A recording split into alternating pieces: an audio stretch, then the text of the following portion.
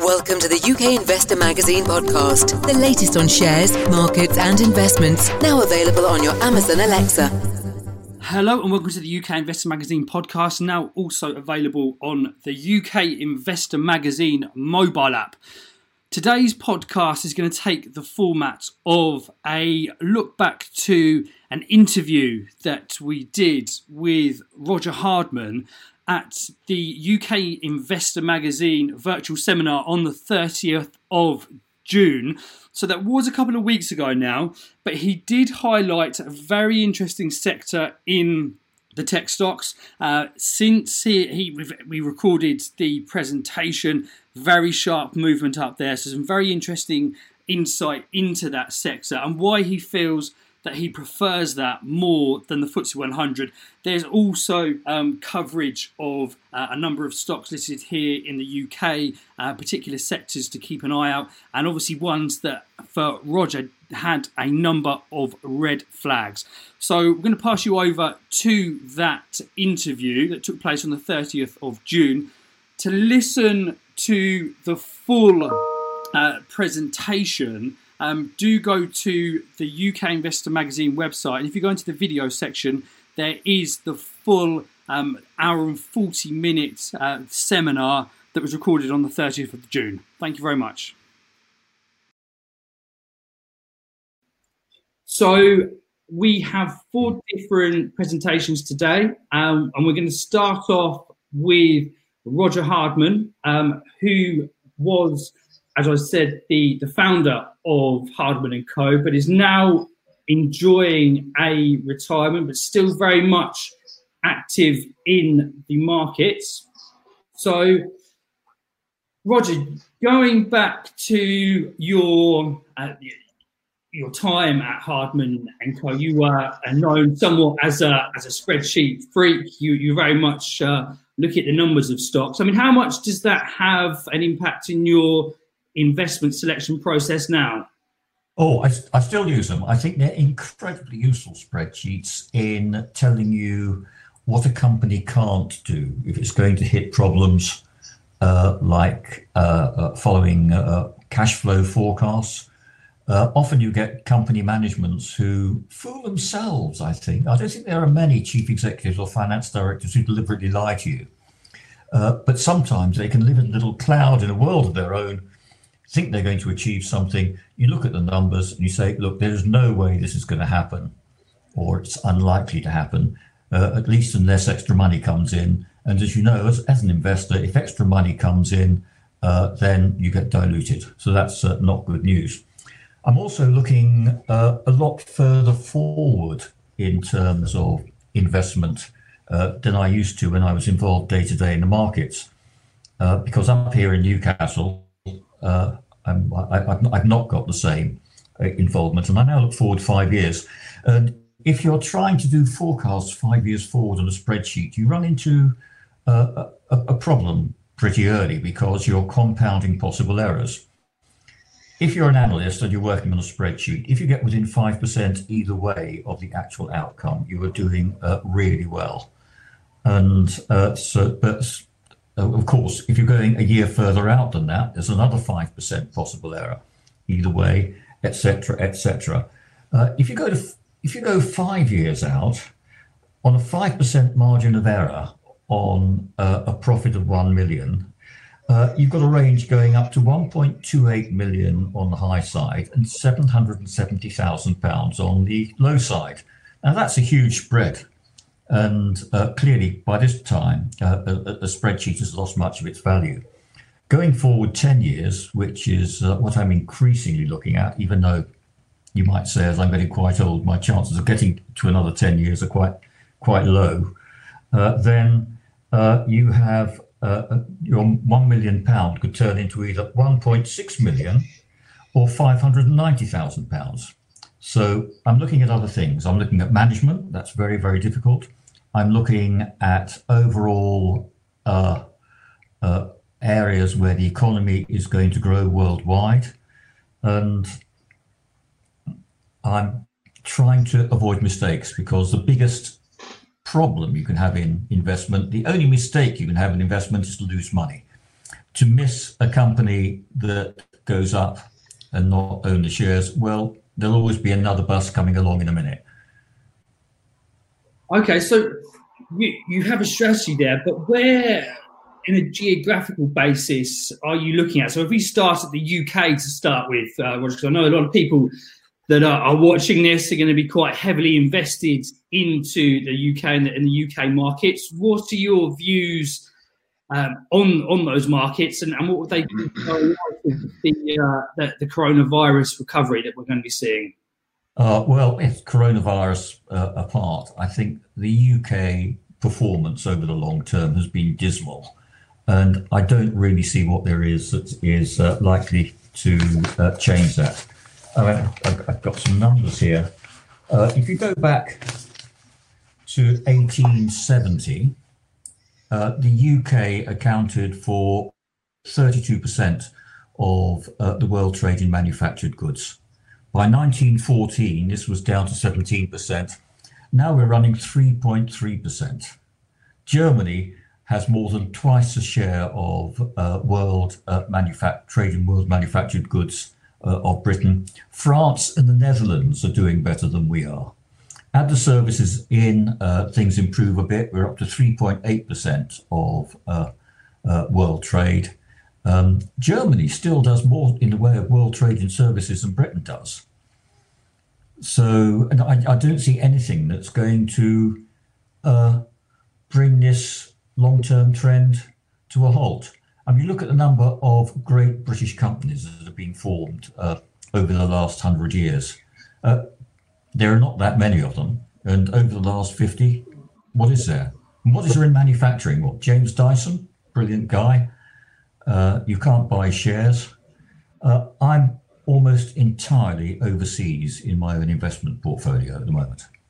So is there a particular sector? Obviously, you're quite negative on the FTSE 100. Is there any particular sector or particular stocks within there which really you think should have some red flags raised on them?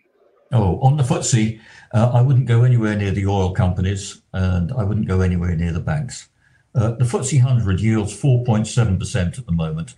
That's totally unsustainable. Many of the dividends that are counted in the that FTSE yield calculation have already been announced as going to be cut. More will be cut.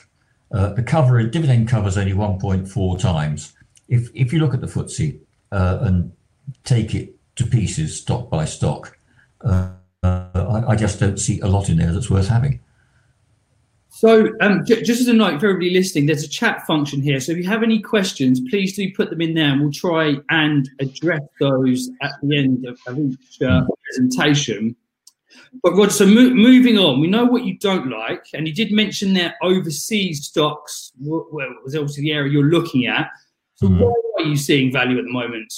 I still like the tech stocks. This is a very long-term trend that we're moving on here. One of my most embarrassing pieces I wrote when I was leading Hardman Research. They're still going very well, by the way, much bigger than they were when I was running it, and they're still producing some cracking research. Well worth having a look at them. The piece I remember with the most embarrassment is in the year 2000, writing that Amazon was absurdly overpriced, because how could you expect a bookseller that was losing money to actually be worth a couple of billion? And look at it now, it's worth 1.3 trillion. And I think that just shows that when you're looking at stocks on a longer term basis, you're not just looking at what it's doing now, you're looking at what it could be doing in 5 years' time. I mean, 5 years back with Tesla, you wouldn't have put into your projections or your thoughts that it would be running a factory in China and looking at starting a factory in Germany. So I like that. I like China as well. I know that may not be terribly popular with all the problems over Hong Kong and the spat between the US and China at the moment. But I look at Alibaba, which is capitalized at less than 600 million, less than half of Amazon. It's chased Amazon out of China. It appears to be beating Amazon in the Far East.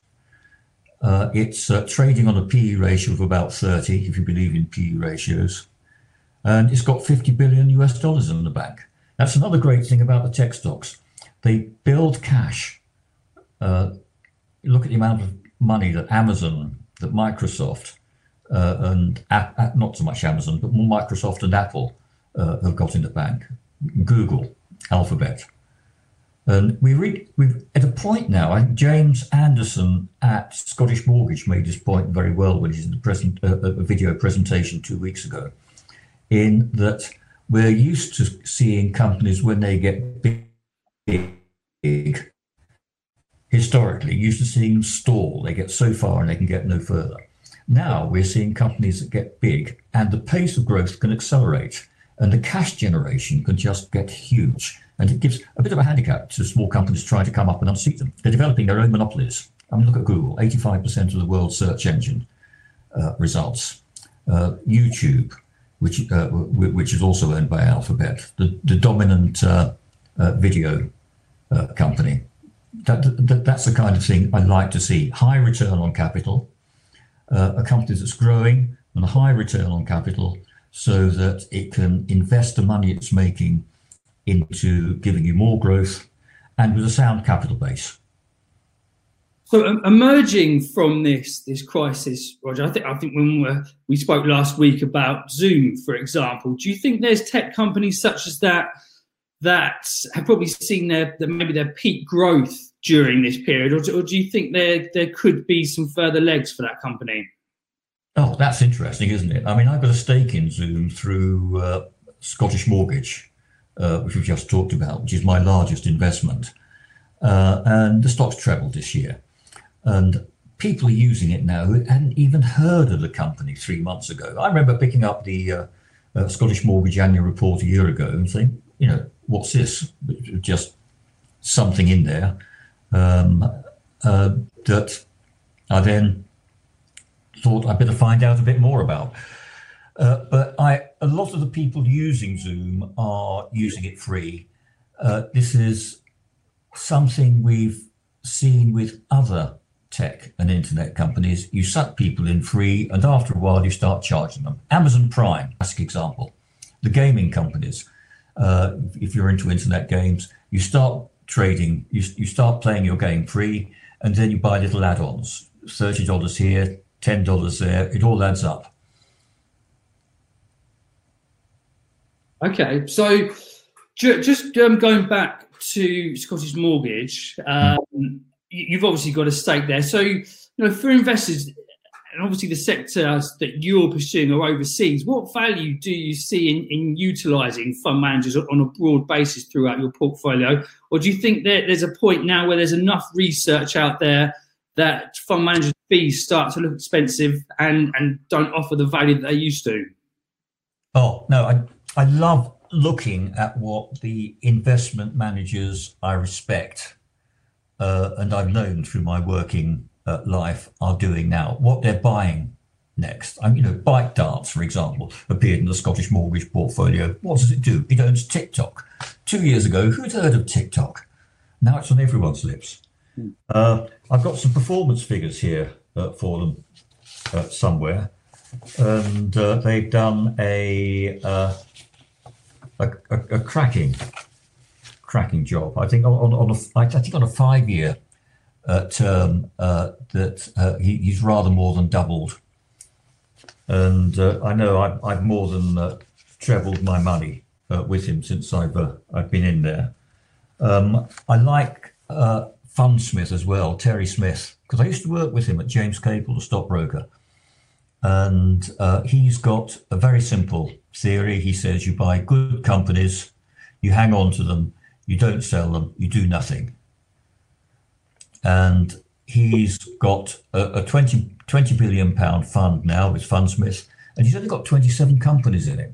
So he's managed to get huge performance out of big companies. I'm not knocking small companies at all, but you can get huge performance out of big ones. And he also, like James Anderson at Scottish Mortgage, is almost entirely overseas.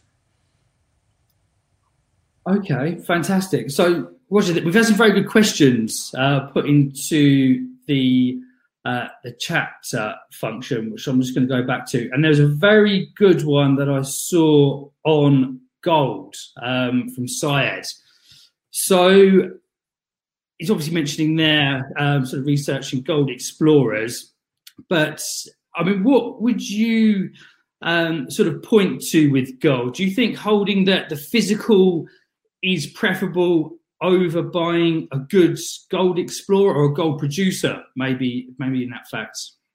Oh, I would go for the metal, but I know many people would disagree with me on that. I spent the first years of my life in the city as editor of the Mining World. So I used to know a lot about gold. I'm out of touch on it to some extent. But all I know is for many, many years, my early working life, gold was $35 an ounce. Now it's almost $1,800. Now that's performance in anyone's book. You've got governments throughout the world, not just the British government, printing money, borrowing money to get out of the current coronavirus crisis. In fact, most governments were doing this before we hit the crisis. And all this money has either to be paid back at some time, or the printing presses will have to roll, and the currencies will all be being valued, not just against each other, but in terms of physical assets. So I read this morning that the UK government for the first 5 months of the current financial year is going to be borrowing another £270 billion. That's on a population of 60 million. You work out that on the debt per head that we're taking on in just 5 months. It's appalling. And gold, you've got a very limited increase in supply every year. So the price of this has to go up. The problem with having a gold exploration stock is, I mean, A, you don't know there's going to be anything in the ground or anything that can be got out of the ground at a profit. B, you sink your money into that hole in the ground, and it's almost certainly in an overseas country where you've got very little control of what's going on, and it's very easy for that foreign government to either nationalize it or slap a big tax on, slap on extra environmental controls, and eat away or totally take your money. If gold as a physical isn't exciting enough for you, I would suggest gearing up borrowing against it, because borrowing costs are so cheap at the moment. And my favourite place for gold would be the Royal Mint, which is doing both the physical sales of gold bars and gold coins. And gold coins, I think I'm right on this. You probably could, enough people in this group now to correct me if I'm wrong. The gold coins are capital gains tax free. And if your capital gains tax free and things are going up, that makes quite a difference to your calculations. Okay, and we've just got time for one more question. So there will be a broader question and answer session at the end of all the presentations. So if we haven't covered your questions so far, we'll endeavour to do that later on. But a very interesting one here, Roger, and this is from James. He's mentioned IAG, but I think I'd broaden that to the airlines. They've been very heavily hit. I know you're not a fan of the FTSE 100, but maybe we'll broaden this again to US airlines. Do you think there's any value in those companies at the moment? Oh, yes, but I would echo Terry Smith on this. Terry Smith says if you're going for value stocks and short-term trades, buying the thing is creating another problem, because you've only done half the work. You've got in okay. When do you get out? And you only make your profit if you get out, because you know it's a value stock, it's a value play, it's a short-term issue. You can't just stick it away and forget it. So it's not one for me, I'm afraid. Okay, very interesting. Roger, thank you very much. And there are some questions there that we will return to at the end of everyone's presentations a bit later on. So that was the interview with Roger Hardman there. So as a reminder, if you would like to listen to the full investor virtual seminar, if you go to the UK Investor Magazine website, there's a video section there where you'll be able to listen to the seminar in its entirety. Thank you very much.